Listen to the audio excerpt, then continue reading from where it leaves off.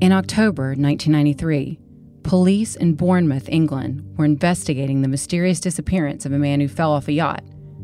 And that was just the beginning, because this case was about to take an even more bizarre turn. A man named Russell Causley had been on a 40-foot yacht off the coast of Guernsey with the woman who was his common-law wife, Patricia Causley. The deal was that even though they technically weren't married, they had the same last name, and rather than her taking his name, he took her last name. His lawyer, a man named Anthony Hackett-Jones, was also on that boat, along with a fourth woman. They sailed out from an area called St. Peter Port, and when they were on their way back, apparently Russell fell off the boat in the middle of the night. Anthony made an emergency call. The Coast Guard was called in, and officials did a massive air search, but they found no sign of Russell and no body. So the next step was for police to notify Russell's next of kin, and they knocked on the door of Russell's daughter, Samantha Sam Gillingham. Sam told the TV show When Missing Turns to Murder that she was devastated when police broke the news to her that her father had fallen off a boat and gone missing at sea. Not long after that, Anthony filed a life insurance claim on Russell, and police started to wonder if they could be dealing with a case of fraud, and also wondering if Russell could have faked his own death. This fraud inquiry would start a chain reaction of events that would lead back to murder. Because the real story here started much earlier, way back in 1985. Police investigating Russell Causley for the fraud soon discovered that before he was with his girlfriend, Patricia, Russell Causley had had a wife. Her legal name was Veronica Packman. She went by Carol. And 1985, 9 years earlier, was the year when Carol disappeared without a trace. I'm Catherine Townsend. This is Red Collar.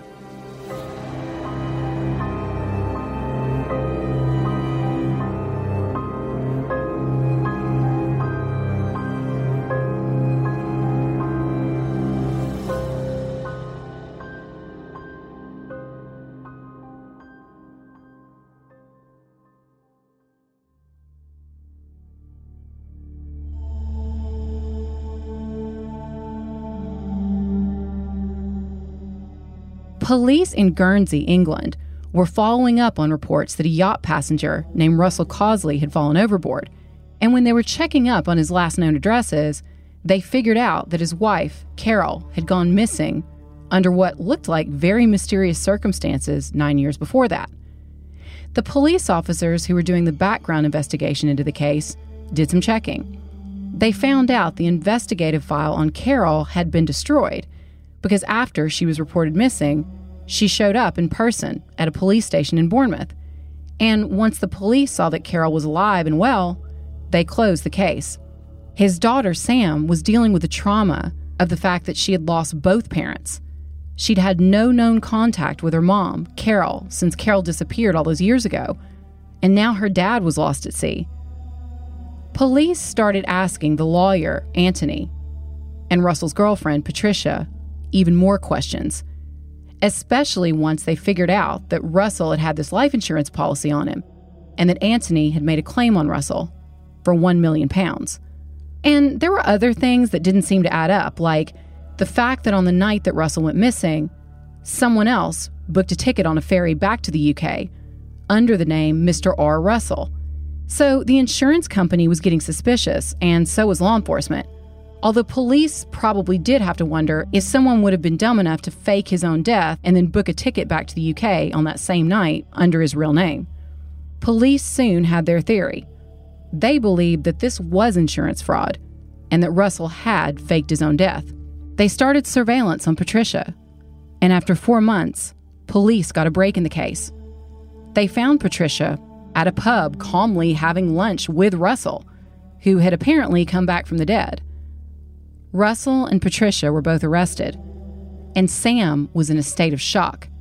She couldn't believe that her father could have been this cruel. Did he really not care about the fact that Sam would think he was dead? Or for that matter, about the fact that he may never see Sam again? Soon, Russell and Patricia were charged with conspiracy to defraud the insurance company. Patricia pleaded guilty and got a suspended sentence. Anthony pleaded not guilty and got 3 years. Russell was sentenced to 2 years in prison. And it's interesting because I did some checking, and it turns out that in the UK, if you're a member of a certain profession and you break certain laws, you can actually get a longer sentence. For example, because Anthony was a lawyer, he ended up with 3 years and Russell just got 2, which I thought was pretty interesting. But after that was over, police still didn't know what had happened to Carol. They talked to her friends and family about her disappearance, and they started to try to piece together the clues. Russell and Carol had met in 1965. According to her family, they met when Carol was very young in a town called Reading. Carol had left school when she was just 15. She was described as very headstrong, and soon after she met Russell, she apparently fell madly in love with him, even though her family straight up didn't like Russell, partly because they found out he had a criminal background, partly because many of them believed he was just controlling and kind of a jerk. The bottom line was that they did not approve. Carol married him when she was just 20 years old. And over the years, Russell and Carol both built careers. Carol worked in the aviation industry, and she built an excellent reputation among her colleagues. But at home, it was another story. Friends say that Carol was basically living in a prison. Her family told police after her disappearance that they had never gotten along with Russell, and he may have used that as an excuse.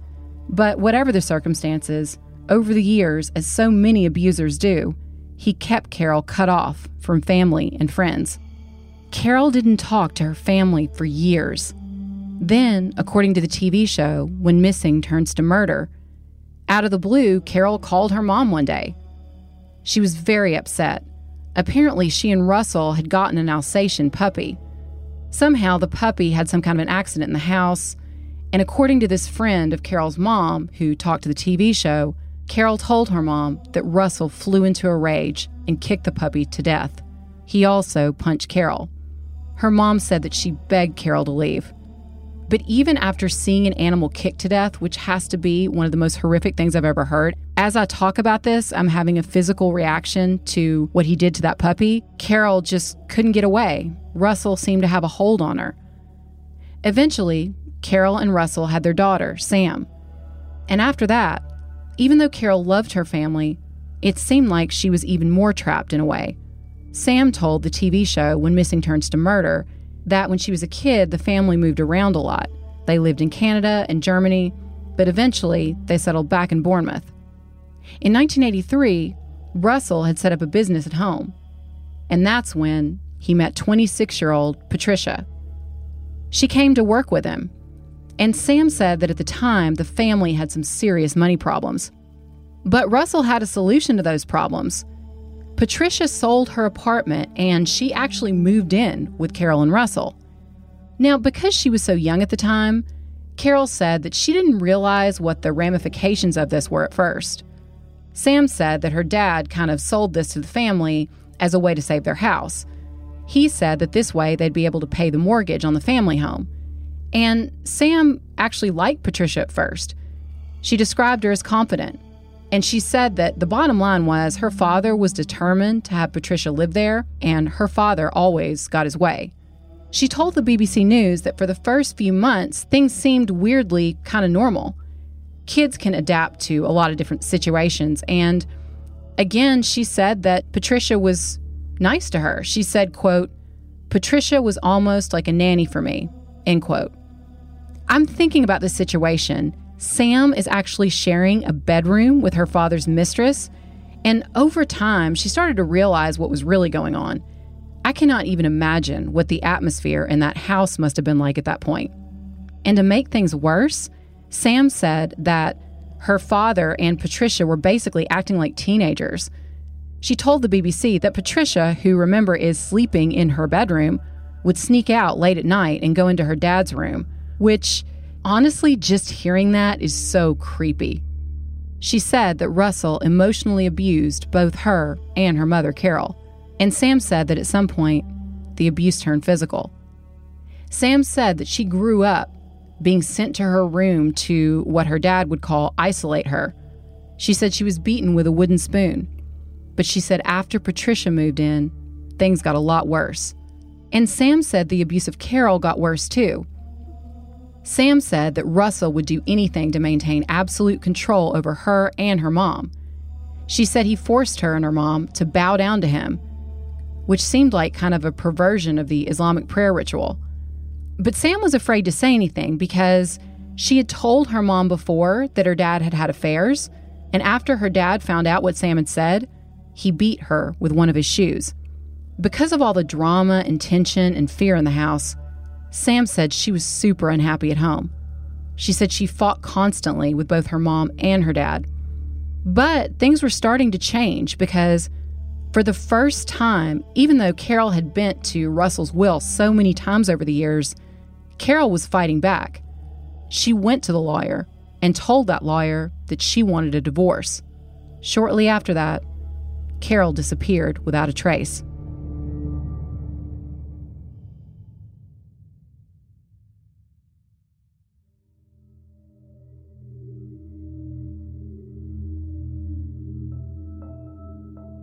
Sam knew that her mom was unhappy, and this is the heartbreaking part. After Carol went missing, Sam told BBC News that she just thought her mom had left. In a way, it wasn't a total surprise. She said she was worried at first, but once she heard that her mom came into the police station and that the officers had seen her there in person, she believed that her mom was okay. And over time, she just kind of accepted that Carol was gone. Later, of course, she said she felt huge guilt for just accepting that.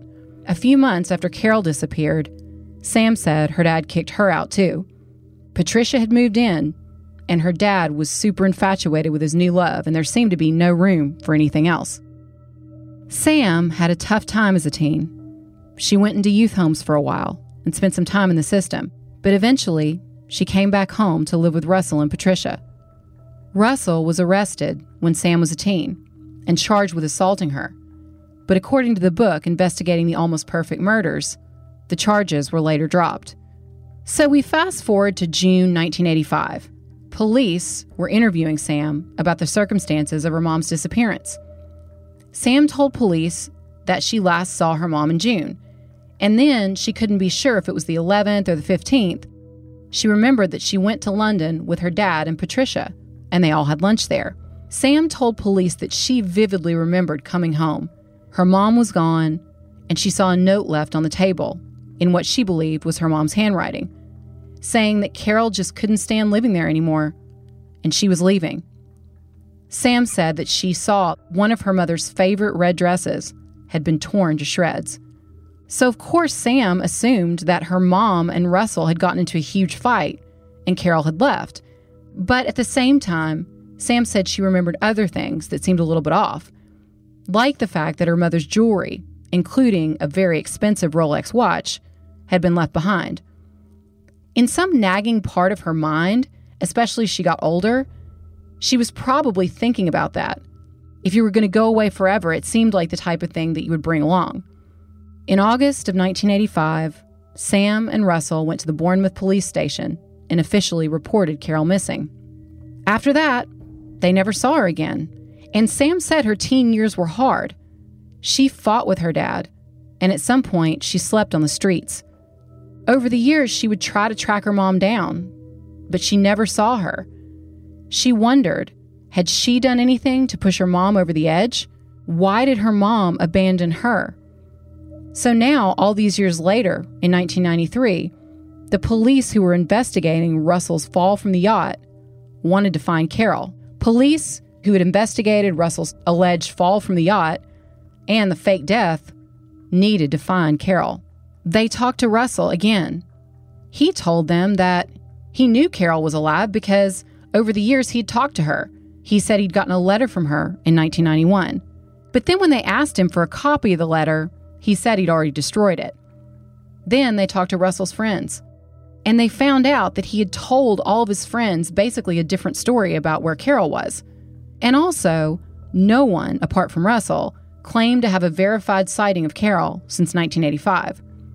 The investigation really kicked off when the Guernsey police, who were working on the fraud case, called the Dorset police. And when they did, they did manage to track down the last known sighting of Carol, other than by Russell. On June 14th, 1985, Carol met with her lawyer and asked the lawyer about divorcing Russell. Now, police figured out that this was the day before Russell and Patricia took Samantha out to that lunch, and the day that she saw the torn dress and the note. In 1994, while Russell and Patricia were out on bail waiting to face the charges of insurance fraud, police came to their home again to talk to them about Carol. And once again, according to police, Russell was very arrogant. He insisted that the last time he saw Carol was on June 15th, 1985. He said he had no idea where she was. It's pretty incredible because even though Russell was the one who had the mistress living inside the house with his entire family, he seemed to try to turn it around on Carol. He said she was seeing someone else. In fact, he said he thought she had been hooking up with a guy who drove a Porsche. He told police and his daughter that Carol and this mystery boyfriend may have left for a new life in Switzerland. So, interestingly, in the book, Investigating the Almost Perfect Murders, the writer, Tony Knott, who was a detective chief inspector for the Dorset Police, who led the investigation into Carol's disappearance, talks about investigative techniques that they used. And I'm always really interested to see how different investigators handle interviews on cold cases, especially in different countries. In the interview they did with Russell, they seemed to work hard to try and keep everything very casual. They let Russell record the conversation, and they didn't take notes, but later Tony said that he and his partner pulled over, and after they got a little way down the road, they immediately started writing everything down that had just happened. The bottom line was both of them believed in their bones at that point that Russell had killed Carol. But they needed evidence. They needed to follow the paper trail. They checked the land registry documents, which showed that there had been some activity after 1985. The house had been transferred from Russell and Carol, the original owners, to Russell alone in 1990. It was confirmed that when that happened in 1990, Carol went to a lawyer in Bournemouth and signed the documents over to Russell. Russell then later turned around and transferred the home to his and Patricia's names. Police re-interviewed the couple's family and friends. They were basically questioning everything they thought they knew about this case at this point. And it seemed like Russell had a different story for everyone he talked to about what had really happened to Carol. People would ask him where she was. He would tell one person she was in Germany, another she was in Switzerland. He kept coming back to this story about her swanning off with a mystery boyfriend who had a Porsche.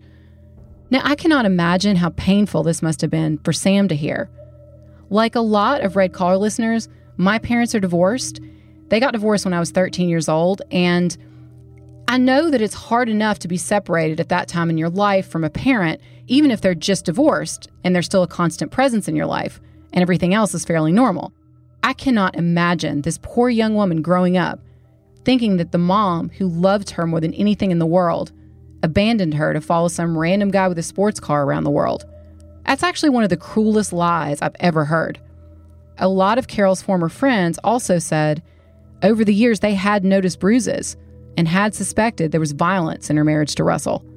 And a lot of press reports, especially tabloid reports at the time, said Russell had what they called, quote, dubious sexual tendencies, end quote. Some friends of the couple claimed that Russell had kind of coerced Carol into having parties where there was swinging going on. And this was just another area where Russell had absolute control over what went on in that house.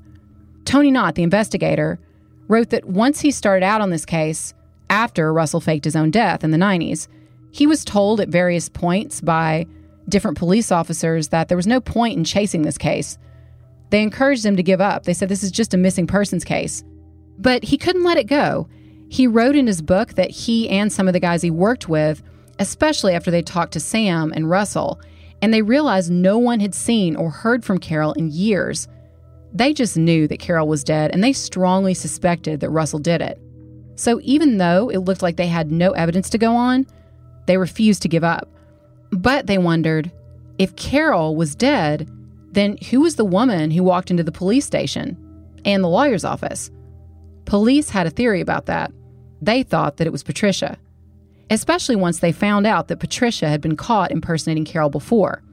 Patricia had actually been using Carol's ID in Canada and working on Carol's work permit. Eventually, she was deported from Canada after that impersonation. In March 1995, right around the time that Russell was convicted of conspiracy to defraud and given the 2-year sentence, Sam was starting to figure out that her mom may not be alive and well after all. She was desperate for answers about what happened to Carol, so she started doing a ton of media outreach. She was appealing, begging anyone who knew anything about what happened to her mother to please come forward. Then the story took another weird turn because a guy named Michael, who said he was a former cellmate of Russell's, read a story about Sam and about Russell's conviction. He called a reporter for the Sunday Express newspaper and told him this crazy story. He said that Russell had told him he had killed Carol. Then he said he got 2 guys to take the body to a cemetery and buried her there. But there were some issues with this story because police were dealing with a guy who had A, called a tabloid newspaper, and B, had a criminal history. So naturally, they were very suspicious of this story. But Detective Knott said he believed that the story was credible. Michael didn't want money, and all he'd asked the journalist to do was to help him get in touch with the detective handling the case. In August of 1995, police questioned Russell about the disappearance again. And again, he and Patricia denied having anything to do with Carol being gone. Russell wrote in a statement that yes, he had shared a cell with Michael, but insisted that he didn't tell him anything about Carol. But even when he was behind bars, it seemed like Russell just couldn't stop talking, because another former cellmate of Russell's came forward. This person said Russell had admitted to killing Carol. First, he gave her a shot of gas so that she would be unconscious. Then, Russell said, he had suffocated her by putting a plastic bag over her head. After that, he said he dissolved her body in acid in the bathtub. And this jailhouse informant added more detail. This person said Patricia knew about everything.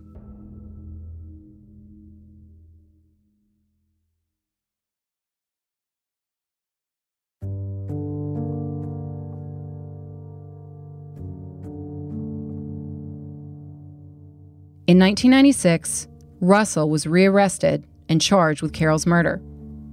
Police had a lot of circumstantial evidence in this case, but they still didn't have a body. And another problem, they didn't know exactly how Carol had died. Then they got another call from another cellmate. This person said that Russell had given him even more detail.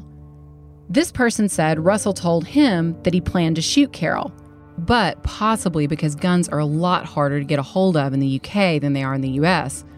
Long story short, Russell's gun connection kind of fell through. So Russell said that he got into a violent argument with Carol. At some point, she threw a glass at him. He said he attacked her and killed her with a hatchet. Russell said that a friend he called Archie had helped dispose of the body.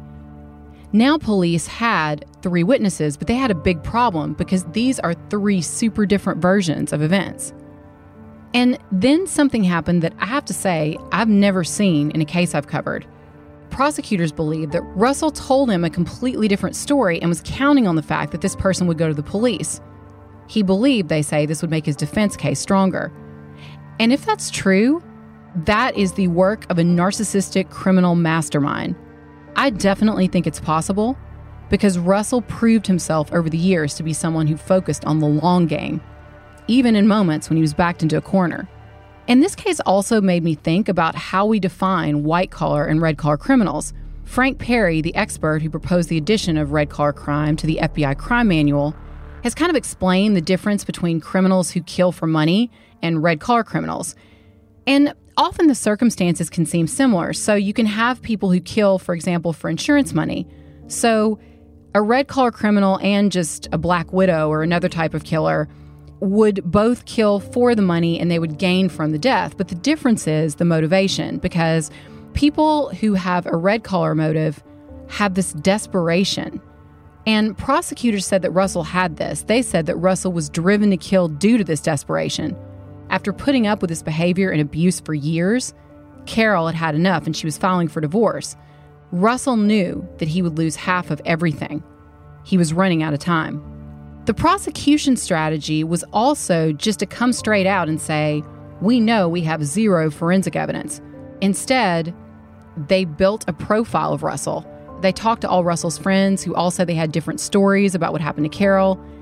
They laid out the financial problems, they talked about the money trail, and most of all, they used Russell's own behavior against him. The result was that in 1996, Russell was convicted of Carol's murder. By the way, he was the first person in the history of the UK to be convicted without a body. And this could have been the end of the story, but then in 1989, police started reinvestigating cases from the 80s, specifically cases where they believed that the cases could have been tainted by problematic witnesses, and Russell's was one of them. There was a problem with the witnesses against him, specifically with one of them who apparently had not told the truth when they were asked if they'd ever cooperated with police. So in March 2004, Russell got a second trial. And this time, none of the cellmate witnesses testified. But once again, Russell was found guilty of Carol's murder. The judge, Justice Hallett, said, quote, "What you did to your wife is beyond the understanding of most normal people. You bullied her and dominated her for years. You moved your mistress into the family home, then involved your very vulnerable daughter in your sordid affair. The damage you have done to your daughter is incalculable. It's a miracle she has turned out as well adjusted as she has. Not only did you kill your wife and dispose of the body, you've left your daughter in a permanent state of ignorance as to her fate. You don't care about her feelings. The only feelings you care about are yours and Patricia Causley's. When your daughter became too much trouble for you, she had to leave home. It's fortunate for her it wasn't worth your financial gain to kill her. In my mind, you were a self-centered and calculating killer. You will do whatever you have to do to make your life easier. Your mistress appears to be of the same kind, and I'm not surprised she hasn't dared to show her face at this court. In my judgment, you are a wicked pair. This is cold-blooded killing for financial gain." End quote. After the second trial, Russell was sentenced to life with a minimum of 16 years. I've said before in this podcast that life in prison in the UK is not the same as life in the United States. And sadly, it seems that this is one of those cases. Because then, years later, Carol's family got more shocking news. Russell Causley may be released. In 2014, he told the parole board that he had strangled Carol. He said he buried her body in the back garden of their house, the one in Ipswich Road. He said that the fire burned for a long time, 3 days, and that after it died down, he ditched the ashes on a golf course nearby. So the Dorset police reopened the investigation into Carol's death for the third time. Detective Knott said that Russell was playing mind games with the police this whole time, like laughing and giving them an ironic wink when he was talking about the murder.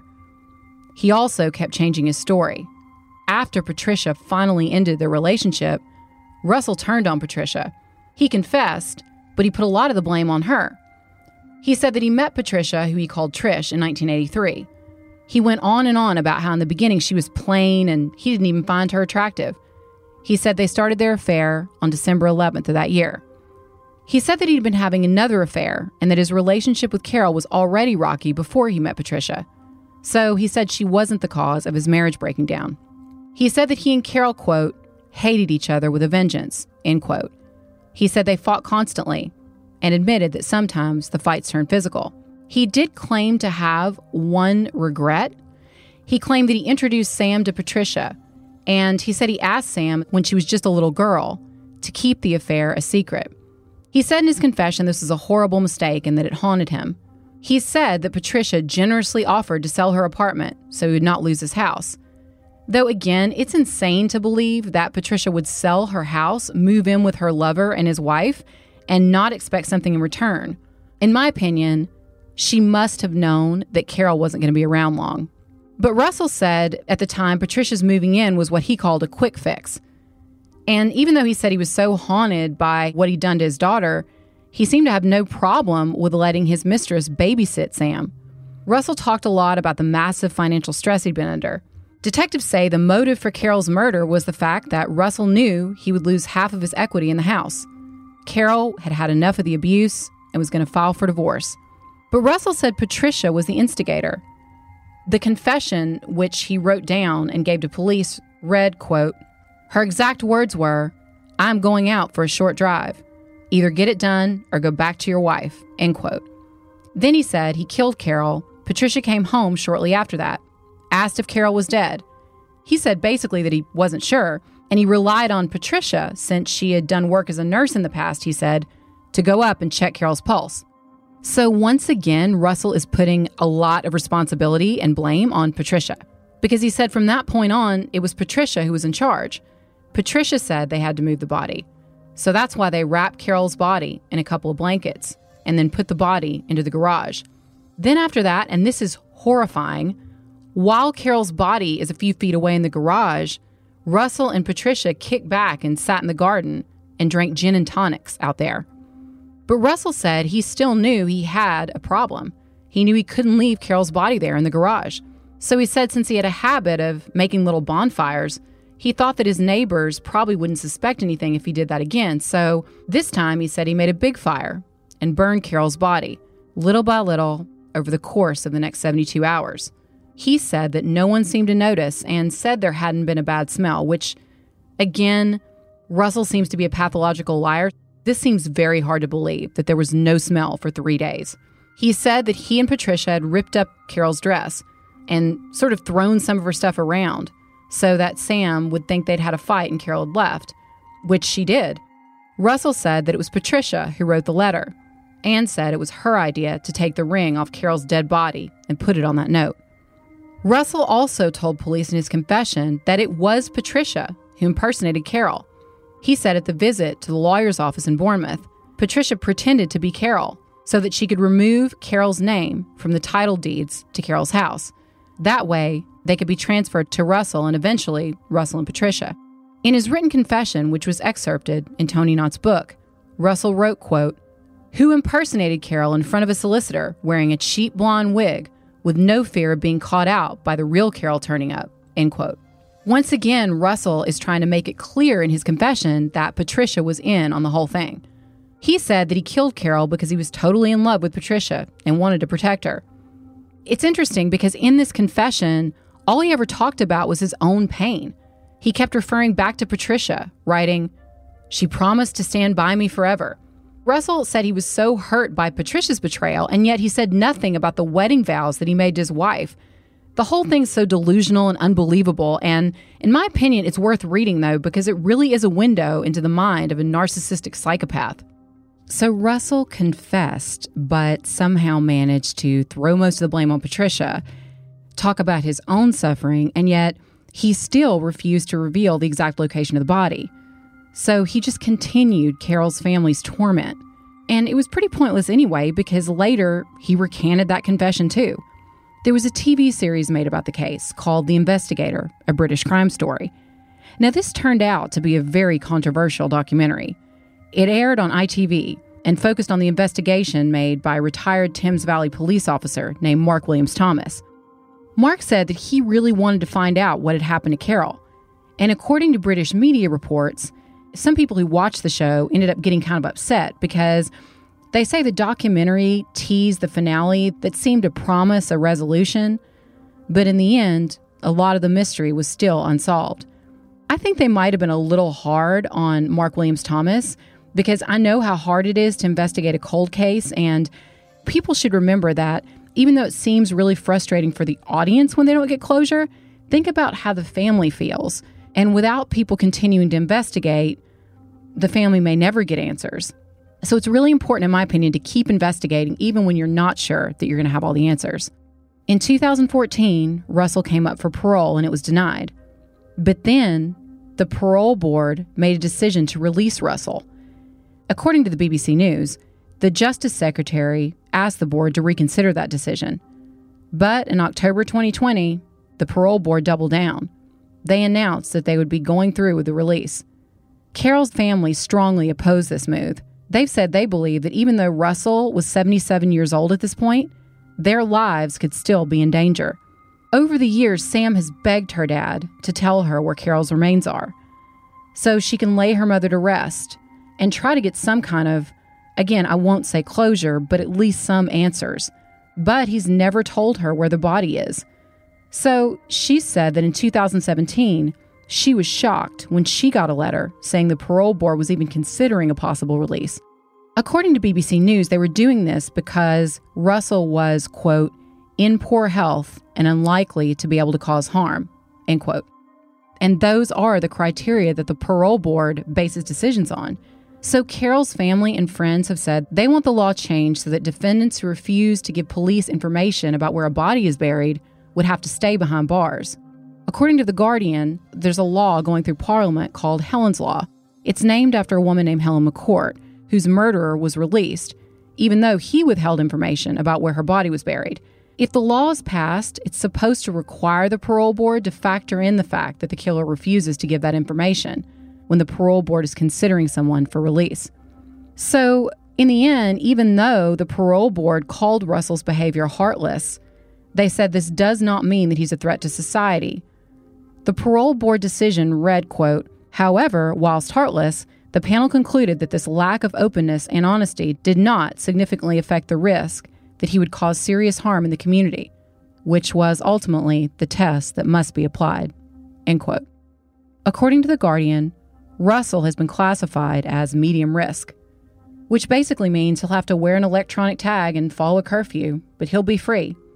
I guess these people don't listen to Red Collar podcasts because just because someone appears to be feeble, it does not follow that they won't harm anyone else, especially if they have a history of white collar or red collar crime.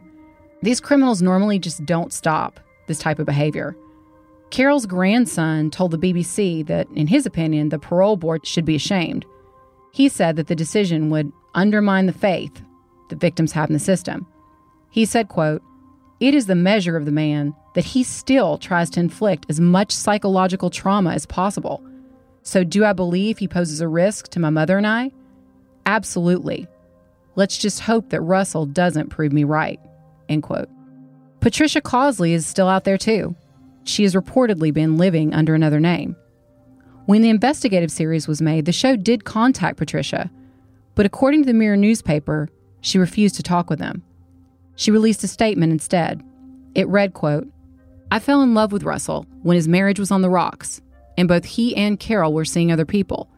I moved in with them to look after Samantha while they both worked in Yorkshire. It may have made some people feel uncomfortable, but it was right for all of us, and meant that Carol had time to work things through. She had told me she wanted to go, which is why I was not very surprised that she left, leaving her wedding ring and a note. Russell was never violent to Carol or me, and it did not cross my mind she was dead. I've never had any information that could assist in locating her and relieving Samantha's understandable distress. My sympathy remains with her over the loss of her mother," end quote. She reiterated that she had nothing to do with Carol's death. She said Russell had made that confession and said she was part of it just for revenge because she'd ended their relationship. She did admit she'd impersonated Carol, and her reasoning seems a little bizarre. She continued, quote, "I was foolish enough to use her work permit number in Canada as a matter of convenience, and then to get mixed up in a plan Russell hatched to commit the insurance fraud, which also involved transferring the house share to my name.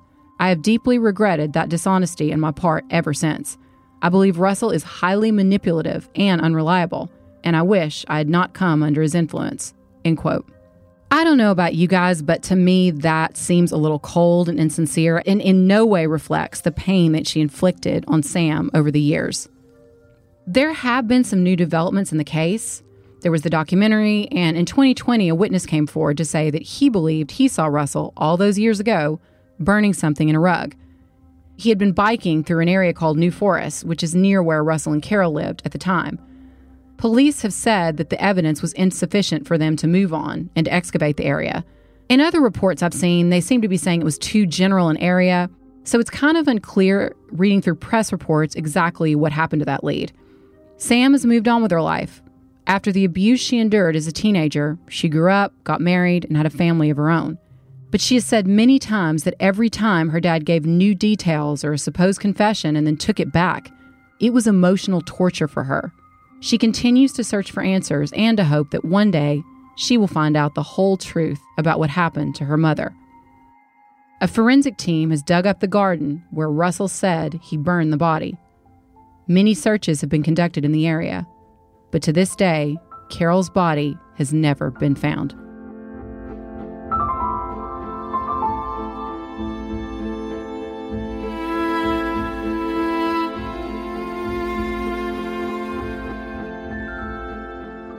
Red Collar is an AudioChuck original podcast.